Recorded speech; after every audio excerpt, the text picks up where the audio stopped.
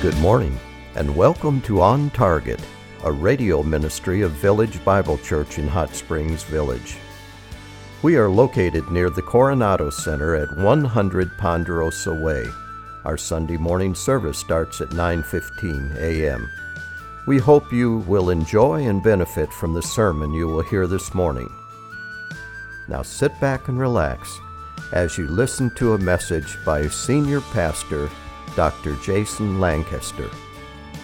Well, as you heard Levan say, we are finishing up Hebrews this week, and it has taken us 10 months, and next week we will start Job, which is 3 times as long.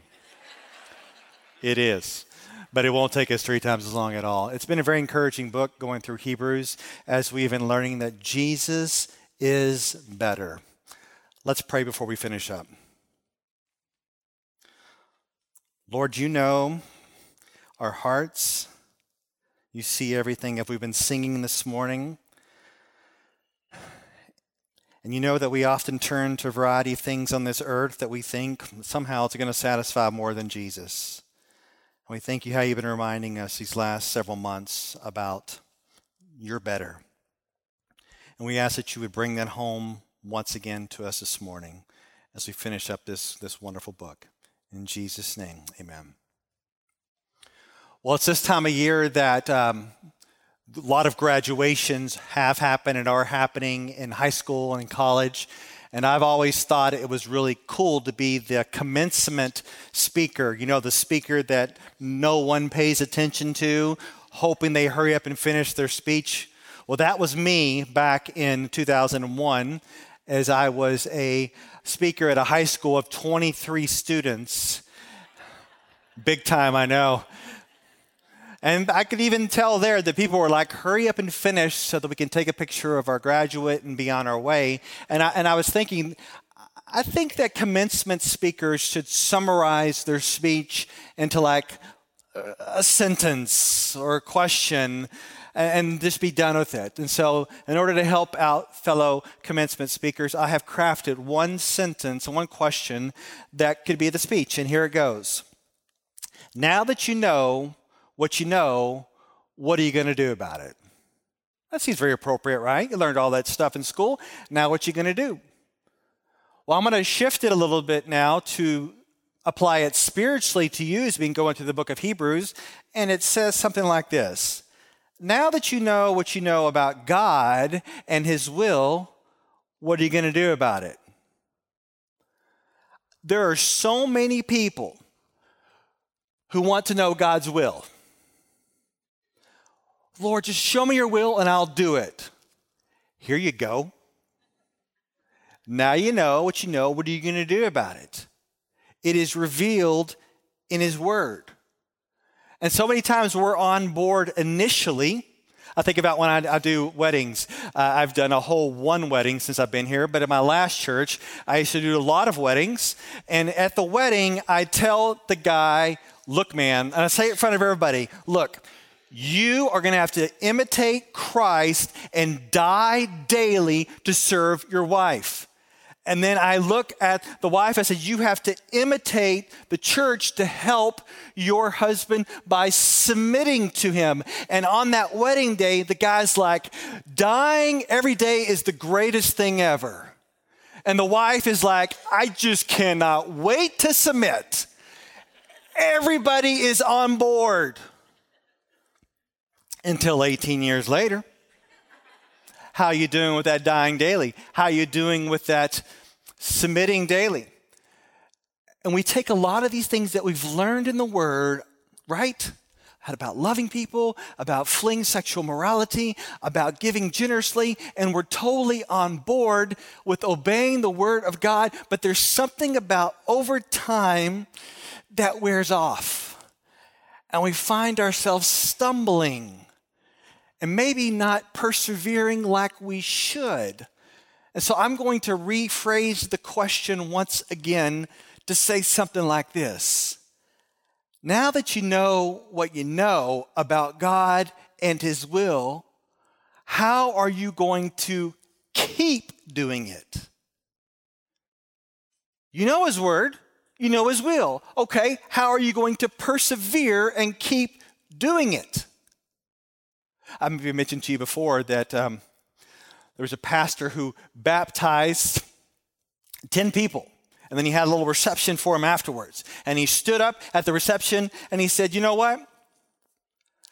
If statistics of the American church hold, then this is what is going to happen to the 10 of you over the next 3 years. 1 will get divorced and leave the church. 3 will leave because you got your feelings hurt. 1, tragedy will strike and you'll leave. 2, you'll leave because of failure and shame. And 2 more because you'll be disinterested. And 1 will remain faithful and engaged. Not very encouraging statistics. The book of Hebrews is about starting, running, and finishing. And not bailing on Jesus mid-course or bailing on Jesus at the end of your life, but continuing to persevere and run after Christ. If not, according to the word, you will be lost. Doesn't mean you lost your salvation. It means you never had it. Because believers will persevere until the end in their faith. Not perfection, but they're still following Jesus. And that's where the author wraps it all up as we finish up the book of Hebrews. Hebrews 13. Hebrews 13, verses 20 through 25. He finishes it up with this prayer blessing. It's a combination of a prayer and a blessing in verses 20 and 21. And then he gives some personal details in verses 22 through 25. So I want to start with the personal details, and then we'll go to the prayer blessing. So let's start with the personal details. Chapter 13, start with verse 22. But I urge you, brethren, bear with this word of exhortation, for I've written to you briefly. That's a long letter, briefly. He has given them this word of exhortation. And that word is Jesus is better, so persevere. He's better than Moses. He's better than the angels. He offers a better sacrifice. He mediates a better covenant. Jesus is better. I've given you that word of exhortation. Do not bail on Jesus. Do not go back to the old Jewish rituals thinking that you can do a combo of Jesus and rituals to be saved. Stick with Jesus. He is better. That has been his word of exhortation, and he is confident that his brothers and his sisters will persevere. Verse 23. Take notice that our brother Timothy has been released, with whom, if he comes soon, I will see you. And this is good news. Timothy's probably the same Timothy we know from 1st and 2nd Timothy. He's been released from jail, probably put there for following Jesus and proclaiming Christ. And he's saying, if Timothy comes, we'll come together and we'll visit you. And then finish it out with verse 24 and 25. Greet all of your leaders, all the saints, those from Italy greet you. Grace be with you all. So he's greeting the leaders. He's sending his blessings to those from Italy. Grace be with you all. Grace is abounding in the church. Grace is there for our perseverance. So those are the personal ending. Now what we're going to look at, verse 20 and 21, where we have this amazing prayer blessing combination. And that's what we're going to land on this morning. So let's look at this prayer blessing. We can break it down easily, okay? Let's start in verse 20. Now the God of peace. Let's stop right there. Think about how dangerous their lives are. They're being persecuted. They're having their stuff stolen. Some of them are being thrown in jail. They're enduring persecution, and they're saying, now may the God of peace. Things may be chaotic in your church, you Hebrews, but God is a God of peace. And if you've been reconciled to him, his wrath is no longer on you, so you have a relationship with the God of peace. Bring it into your life. To have peace in your life does not mean that your circumstances are peaceful. Because some of your circumstances are chaotic. Some of the relationships that you have, if you're honest, are borderline psycho. And there's issues there, and it bothers you. But what we're seeing here is that our God is a God of peace, and in a relationship with him, we can have his peace invade our lives, and we can live to what is being known, the peace of God that surpasses understanding, can guard our hearts and our minds in Christ Jesus. How many of you ever experienced peace in a crazy circumstance? Yeah, you have. Explain that. You're like, I can't, because it's a peace that surpasses understanding, and it comes from the God of peace. There's this book by an author many of you have read, Nancy Guthrie, and the book's called God Does His Best Work with Empty. God does his best work with empty. And some of you may be feeling pretty empty right now. Maybe you've gone through some really rough waters recently and you're empty, but we know that God does his best work right there. What does he do his best work with? Well, he'll give you grace, he'll give you mercy, and he'll fill that emptiness with his peace. Now, may the God of peace, not peaceful circumstances, not peaceful resolutions, not figuring out all of life's problems, but now the God of peace will guard your heart and your mind in Christ Jesus. Well, let's keep going. I could talk about that a long time. Verse 20. Now the God of peace, who brought up from the dead the great shepherd of the sheep through the blood of the eternal covenant. Now, this eternal covenant is the same as the new covenant that we saw in chapter 8. It was inaugurated through the blood of Christ. In this eternal covenant, we have a variety of blessings, and I can just hit these off for you. Think about all the blessings you have in this relationship with the Father through Jesus. You have forgiveness of sins. You can now draw near to God. Satan, who holds the power of death, is rendered ultimately powerless. We have peace with God. We have a new heart and a new mind. We have been given a new spirit. We can obey the commands of God. And this covenant lasts forever because Jesus' atonement lasts forever. The Father's stamp of approval is upon this eternal covenant because he accepted the sacrifice of Christ. And we know that he accepted the sacrifice of Jesus because he raised from the dead. And this means that this new covenant, this eternal covenant, this relationship that we have with the Father is through Jesus Christ, and it says that he is the great shepherd of the sheep. He's your shepherd. And as we've been comparing how great Jesus is and better than the Old Testament imagery, the thought here is that maybe he's even comparing him to the shepherd of Moses, that Jesus is a greater shepherd. He mediates a better covenant than Moses. Moses was a shepherd leading God's people out of Egypt. Jesus is the great shepherd who came to lead us out from his grave. Jesus is the great shepherd who lays down his life for the sheep. He is the good shepherd who lays down his life continually for the sheep. But our great shepherd not only died for us, but he also guides us into God's will. Basically, if you took the book of Hebrews and you say, Jesus is our chief shepherd, he is our great shepherd, lays down his life for the sheep, he is better, he is greater, and here's the good news. Every single one in here can get in on this good news.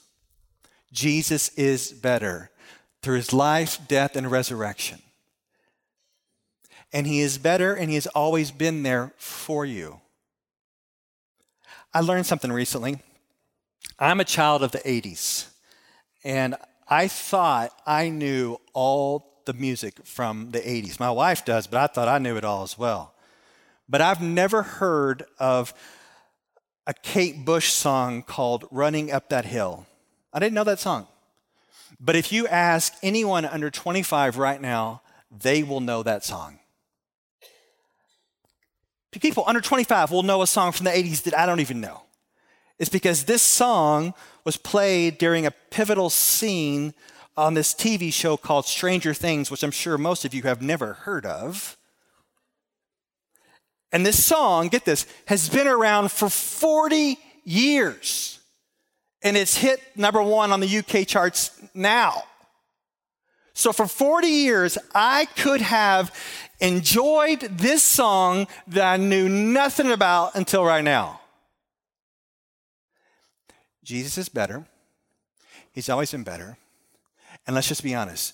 Some of you, and this is not a knock on you, some of you waited till late in your life to finally enjoy Jesus. By God's grace, he awakened you. Some of you would say that this time in your life is the most alive you've ever felt and the closest you've ever experienced God through Jesus. He's been there all along. You could have started walking with him years ago, but now's the time. And that is something we rejoice in. But I want to say to anyone in here, I don't know who needs to hear this. Some of you are still plodding along, finding your enjoyment in other things that you think are better than Jesus. And the word to you this morning is, Jesus is better. Always the same yesterday, today, and forever. And you can have a relationship with him starting right now. You don't need to wait till next week. Might not even have it.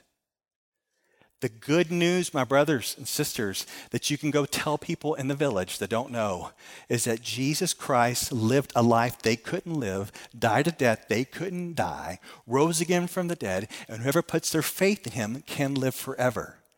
That's the message you have, and you can knock on your neighbor's door and you can say, hey neighbor, you can get in on this. And I know you may be here this morning thinking that you've done some pretty horrible things. Welcome, we all have. There is forgiveness in Jesus. And you don't have to wait 40 years. You won't have 40 years to get in on this. You can start following Jesus and discover that he is better today. So the Hebrews started following Jesus. They're going along. They're called to obey, and they want to keep obeying. For those of you who've been following Jesus for a long time or just for the last week or two, how can you keep pressing on in the things that you know? How can you keep obeying? And that's where we're going to finish up. This is really good. Verse 21.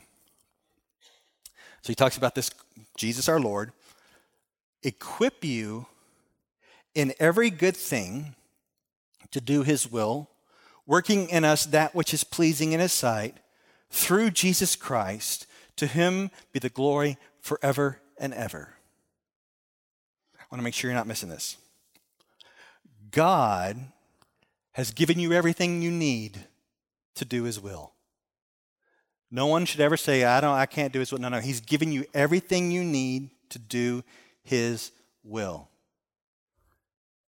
Every good thing that comes from above, coming down from the Father of heavenly lights, who does not change like shifting shadows. 2 Peter 1:3, his divine power has given us everything we need for life and godliness. You are fully equipped to do the will of God. You are fully equipped to obey the commands of God. And you say, well, how? Well, Holy Spirit lives in you. Word of God is presented to you. And in this context, we can say God's grace is available to strengthen you and to persevere you so that you can love difficult people, so that you can live a life of purity, live a life of generosity, live a life of obeying the commands of God, live a life of advocating situations of injustice. For the past several decades, we've had brothers and sisters empowered by God to care for the unborn and their mothers.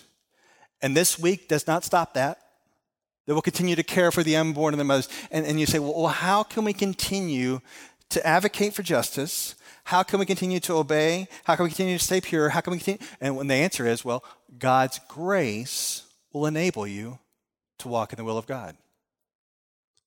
Now, I want to make sure this part you don't understand. Because sometimes we think, okay, God gives us grace, and I use the grace to accomplish his will. So he gives me the goods, and I use the goods. Well, that's true, but not completely accurate. Because if you're not careful, you will think that you love people just because you took the biblical principles and utilized them. Or you overcame some sin in your life because you utilized the weapons of the Word of God. Or you overcame your love of money because of your extra quiet time that you did. You see, if you're not careful, you'll think that you're simply obeying the word of God in your own power because God has given you the goods. And so basically what we're saying is that you can obey God without God. And that's not what God is saying. That is not what is in the word of God. That's why you need the second part of Hebrews 13. Look at the second part of verse 21. He will equip you in every good thing to do his will, working in us that which is pleasing in his sight, through Jesus Christ, to whom be the glory forever and ever. Amen. So this verse is saying that God has given you everything to do his will, and at the same time, he's going to work in you to do his will. Well, make sure you get this. Sometimes we think that God has given us commands, and he says to us, well, I sure hope you can figure that out. I've given you a command, just go ahead and do it. No, he said he's giving us his command, and he's going to work in us to do that command. Have you ever heard this verse, a couple of them in Philippians 2, 12 through 13, where it says, work out your salvation with fear and trembling, for it is God who works in you to will and to act according to his good purpose. So the idea is that we are called to use activity empowered to work out our salvation to obey, and yet at the same time, God is working in us. So if I'm calling you to obey the word of God, it's not to do it without God, because God will empower you to obey his word. And how do you walk in that? Well, you pray, say, Lord, help me to obey you. It's a difficult situation. I can't do this. And after you obey the Lord, you say, Lord, thank you, praise God, you did it. We come to him for power. We praise him for doing it. And how you can be sure that God is going to equip you to do his will is because Jesus Christ, what this whole book has been about, lived a perfect life, died, and rose again to save you. And we know from the word of God that justification guarantees sanctification. What we mean by that is that justification, you've been declared right in God's eyes through Jesus Christ. It proves that he is going to sanctify you. He's going to equip you to do his will. And if you want to camp out on any verses, camp out on that verse 21, that he is here to equip us to do his will, which is pleasing to him through Jesus Christ, to whom be glory forever and ever. Amen. So now back to my commencement speech. And here's the question. Now that you know what you know about God and his will, how are you going to keep doing it? By God's grace through Jesus, you'll persevere. You'll persevere in doing the will of God. You'll persevere in pleasing him. And you can be sure this is going to happen because he has saved you and he is now sanctifying you. And some of you may be struggling right now to do the will of God. Grace is available. Now, I really don't want the book of Hebrews to end. I want to try to draw this out as long as I can, but I'll have mercy on you. Basically, what we're saying is that God's grace is available for you to obey no matter what. But don't leave out love. You obey God through Jesus because you love him. There's something in you that just loves him. And you don't want to sin. You love him and you want to obey. You love him. I read a story this week, and I don't know if any of you remember this, but in 1960, there was this guy named John Quinn. He was just 23 years old, and he really loved his wife. He loved her so much, and then when she was going to deliver their son, he wanted to be with her in the delivery room. That wasn't normal in 1960, right? And so he's in there, and the doctor's like, all right, man, you got to get out of here. And he's like, oh, I love my wife. I got to stay in here. I'm sorry. And he and the doctor are getting into this heated exchange. And he's like, I'm not leaving. I love my wife. I'm going to stay here for her. And they're like, we're going to call the cops. He's like, I'm ready for you to call the cops. I'm prepared. And so he pulls out this chain, and he chains himself to his wife. And the doctor's like, well, we got to deliver this baby. So he stays in the whole time, deliver the baby, and the cops are there. And when it was all said and done, baby's delivered, everything's fine. He unchains himself and walks right by the cops that are scratching their head like, what is going on? You'll often find as a Christian that love will compel you to do things that may seem kind of odd, kind of radical, kind of weird. Did you understand that the Hebrews had their stuff stolen and they were joyful? People were thrown into prison. They went to go visit. There's nothing too radical in following Jesus, and love compels that obedience. But my brothers and sisters, we can love him. Why? Because he first loved us. Your Father in heaven loves you so much that he sent his son Jesus to die for you. Your Father in heaven loves you so much that he gives you good things to grow in him. And the imagery that Jesus gives is earthly fathers who are evil can give good gifts to their children. How much more can our Heavenly Father, who's perfect, give good gifts to you? The Bible calls me an evil father, and yet I still want to do good things for my children.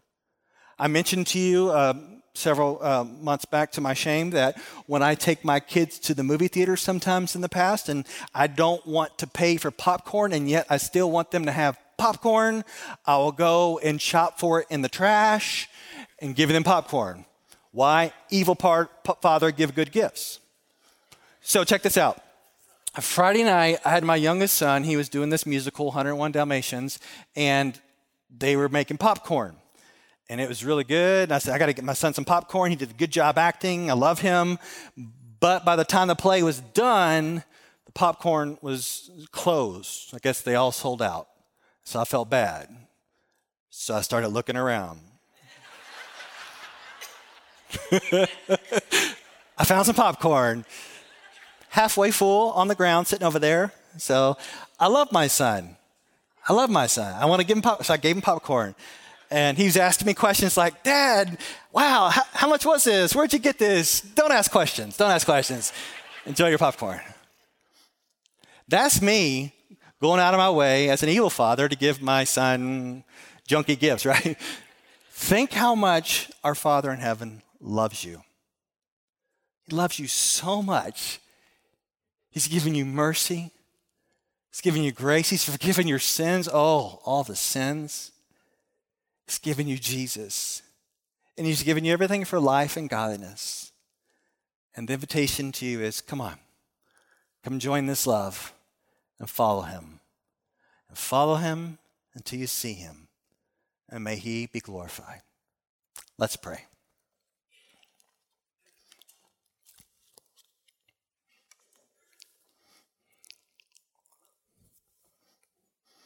Lord, I thank you for allowing us to study your word these last several months about perseverance, about you persevering in and through us. And I just pray for my brothers and sisters, maybe they're here this morning and they're discouraged or distracted. Let them know that you love them, that you've not left them, you've not forsaken them, you're there for them. And you'll hold them tight. And the work that you begin in them, you will finish until the day of Christ Jesus. So enable us, Lord, to look to you, to cling to you, to work out this salvation with fear and trembling, knowing that you are working in us. And we ask this in Jesus' name. Amen. We hope you enjoyed this message. It was preached recently at Village Bible Church. You can hear this message or let others know about it by visiting our website at vbchsv.org or call us at 922-0404. Meanwhile, have a blessed day as you walk along the way, guided by God's Word.